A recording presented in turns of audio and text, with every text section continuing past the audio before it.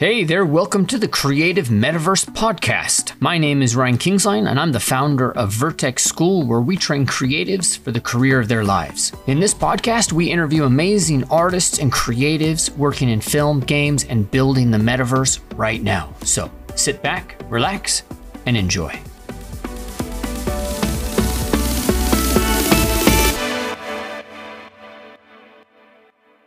Hey there.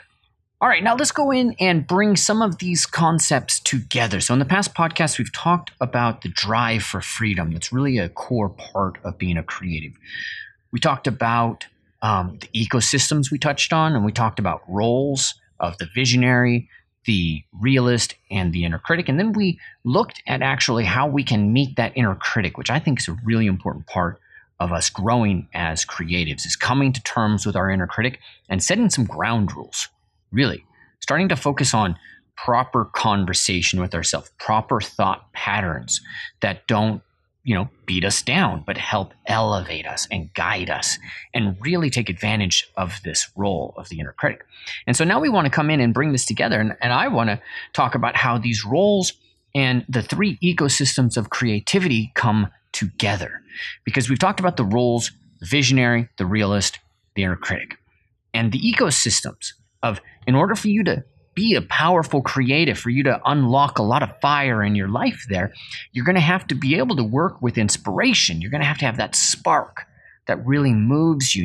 And when you have that spark, you're going to have to know how to pay attention to it, how to fan that a little bit, get the flames moving a little bit. You're going to have to learn how to build fuel in your life, so that when you do get that spark of inspiration, you are actually able to do something with it. You're able to execute. And this is the role where the realist, the office manager, really thrives. They're the ones that are building what we can do and are building our capacity and managing our capacity. And then our belief systems, what we believe we are capable of. This is the province of the inner critic. They're the ones that can just suck all the oxygen out of the room and destroy all of our potential for creativity if we are not learning how to manage that ecosystem of our beliefs. So we have three different areas to look at, and I'll start with the last one, this idea of our beliefs and how these can affect us. And I really want to start with one of the first lessons I learned, one of the things that was really most important for me, is just understanding what are my rules for art. So I'd like to ask you, and if you're like me, you're writing these things down. You're sitting down and you're writing down, all this stuff that comes to you. And I want you to write down, in order for something to be art, it must, and finish that sentence. In order for something to be art, it must, and you can substitute, in order for something to be creative or to be design, it must. You can change that a little bit, but you want to write that down and say, in order for something to be design, it must, and see what comes to your mind. This is going to start to help you uncover your rules and discover, what you think, the math behind your own calculations and your own sense of worth.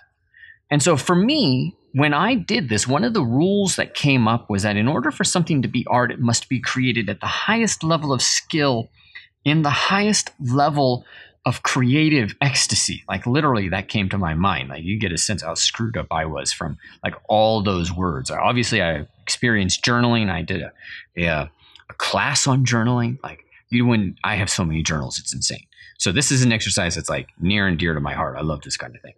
But anyways, right out there in the open, in order for something to be art, it must be created at the highest level skill and done in the highest state of joy. And man, I got kids. I got a business. I got things I got to get done. All right, maybe I'm going to get to the skill conversation, but throw on top of that, you got to be in some creative ecstasy. It doesn't happen. How often do you think I actually created artwork or felt like I created artwork, which is what's actually important here? Because the rules don't change the facts. Facts are different, but we're not operating by facts here. We're operating by feelings. And I didn't feel like I created art ever. If I made a mistake, it wasn't art because there's a mistake in it. And I got to fix that mistake. What is that mistake? Right? And I remember one really powerful moment where this all came together in my mind. And I remember it was when I was living in downtown Los Angeles. We had this 5,000 square foot loft, with like the ceiling. The ceiling had like, I don't know, an inch of plywood, 3 inches of plywood. It was so cold in the winter, so hot in the summer. And it was just an awesome place. It's like, I tell everybody, it's like, that was my Flashdance fantasy. I was like, I loved Flashdance when I was a kid. Don't make fun of me. And that was like the real urban experience. So I'm in this 5,000 square foot loft. I'm running my business at that point. I think I was UArtsy or something like that. And I'm walking by this pile of drawings. And we'd had some artists in doing some drawings, the week before. And I looked by and I'm like, oh my God, it's a really cool drawing. Like, who did this drawing? It was better, because I'm in Los Angeles, so I see a lot of people doing drawings, and they're all polished and well done, and there's an academic style that happens here that I'd kind of gotten blind to, and so I saw this work and I was like, oh, that's so good, so different. Who did that? And it took me like a few seconds to realize, shit, that's my drawing. Like, I did that. And then I remembered doing that drawing, and I remembered, like, it came back in a flood. I remembered literally hating myself for doing that drawing. I remember the vitriol that came out of my brain for making one of the eyes slightly lopsided, and it actually helped the drawing so much. It gave it that expressive quality, which I love. I love the expressive quality. But at that point, I was doing expressive work, always trying to be perfect. I was living between these two worlds. I had no idea what I actually wanted to do. I was actually just trying to live by somebody else's rules. And I was stuck going back and forth, making stuff I felt was powerful, and then hating myself for doing that because I wasn't living by the rules, because I wasn't operating at the highest level craftsmanship, right? I remember one time thinking, Leonardo da Vinci could draw a perfect circle, and I couldn't draw a perfect circle. One of my teachers did that exercise. He's like, Leonardo could draw a perfect circle, so you have to practice, practice, practice. He's just thinking like, hey, it's a cool exercise. I'll give him some motivation. I internalized that crap. I lived that crap. I was there. My whole life was around that. I can't draw a perfect circle. I'm not an artist. What an idiot I was. What such a young, naive, and in pain individual I was as well. And you might be in that pain yourself. But I promise you, you can get out from underneath that rock. And you can liberate yourself from this pain if you start to discover what your rules are. In order for something to be art, it must. And finish that sentence.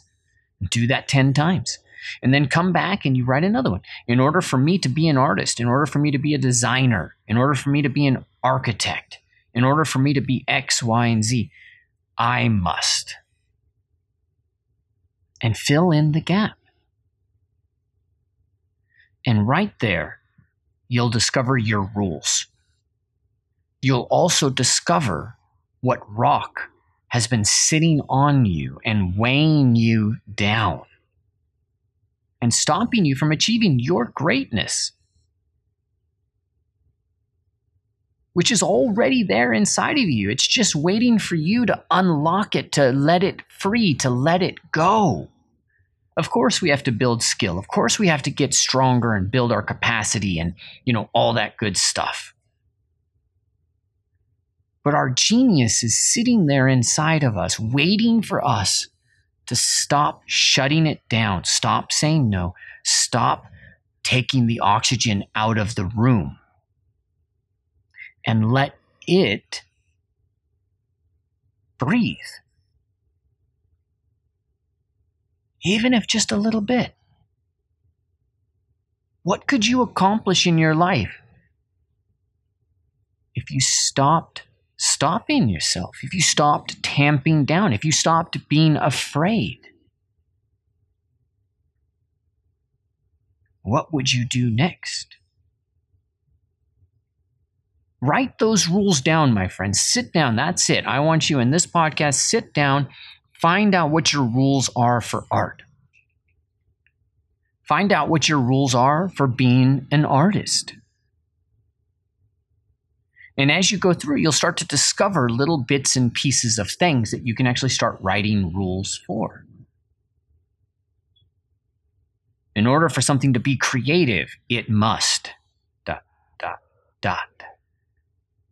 Oh man, starting to come up. In order for something to be creative, nobody's ever thought about it before. In order for something to be creative, it must spring out of my mind, and I just gotta feel it, like this powerful presence. And then you go and you learn, nothing's ever fresh. I remember the story of James Cameron and a concept artist. I'll save names.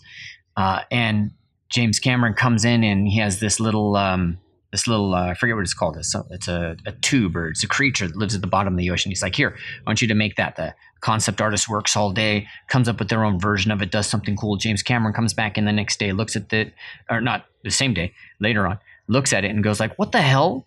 What? And then whole tirade, very upset, not a pleasant person, yelling, screaming, and said, I wanted this. The concept artist was like, I wanted to create something original. And he's like, I don't want original. I want this. But over there.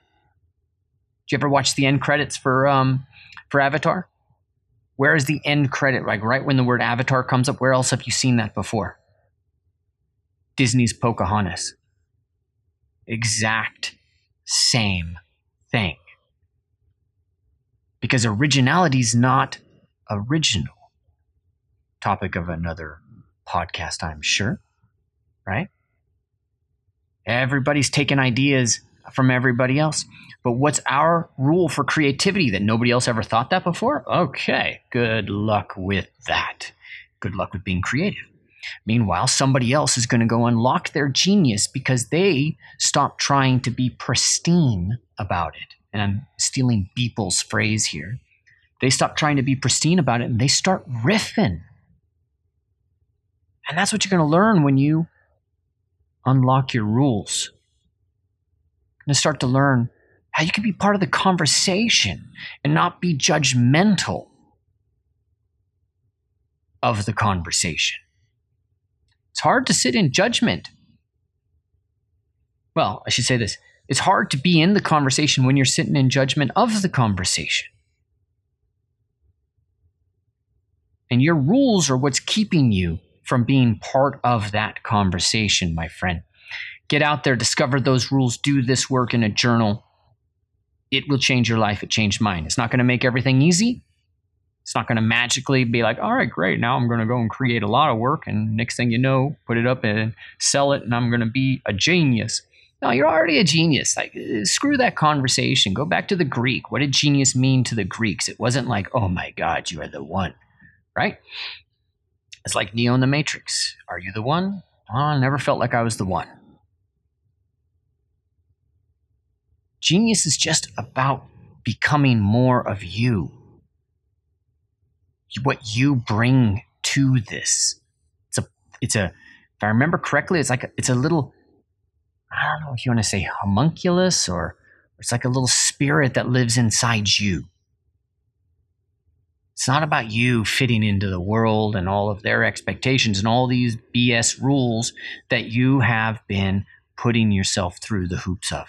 It's about finding out what your rules are, deciding if you actually want those rules, and maybe building your own rules, stepping outside of the box. Think about it like you're an artist, you're creative. Think about the box you built for yourself with all these rules, all these things that you're supposed to do. And you just built yourself a box. Why? Why did you build those walls? But now you can break through. Good luck. All right. Thank you so much for taking the time out to listen to this. And I want to ask just two things of you. Number one, make sure to leave a comment or rank this wherever you are listening to it on Apple, Stitcher, Spotify. It really makes a difference in helping us get the word out about this industry and about what we do. Number two, make sure you visit vertexschool.com to learn more about what programs we offer in this area as a creative and for artists who are looking to jumpstart their career and discover a new industry. Again, thank you so much for listening. We're accepting applications right now, so I look forward to hearing from you soon.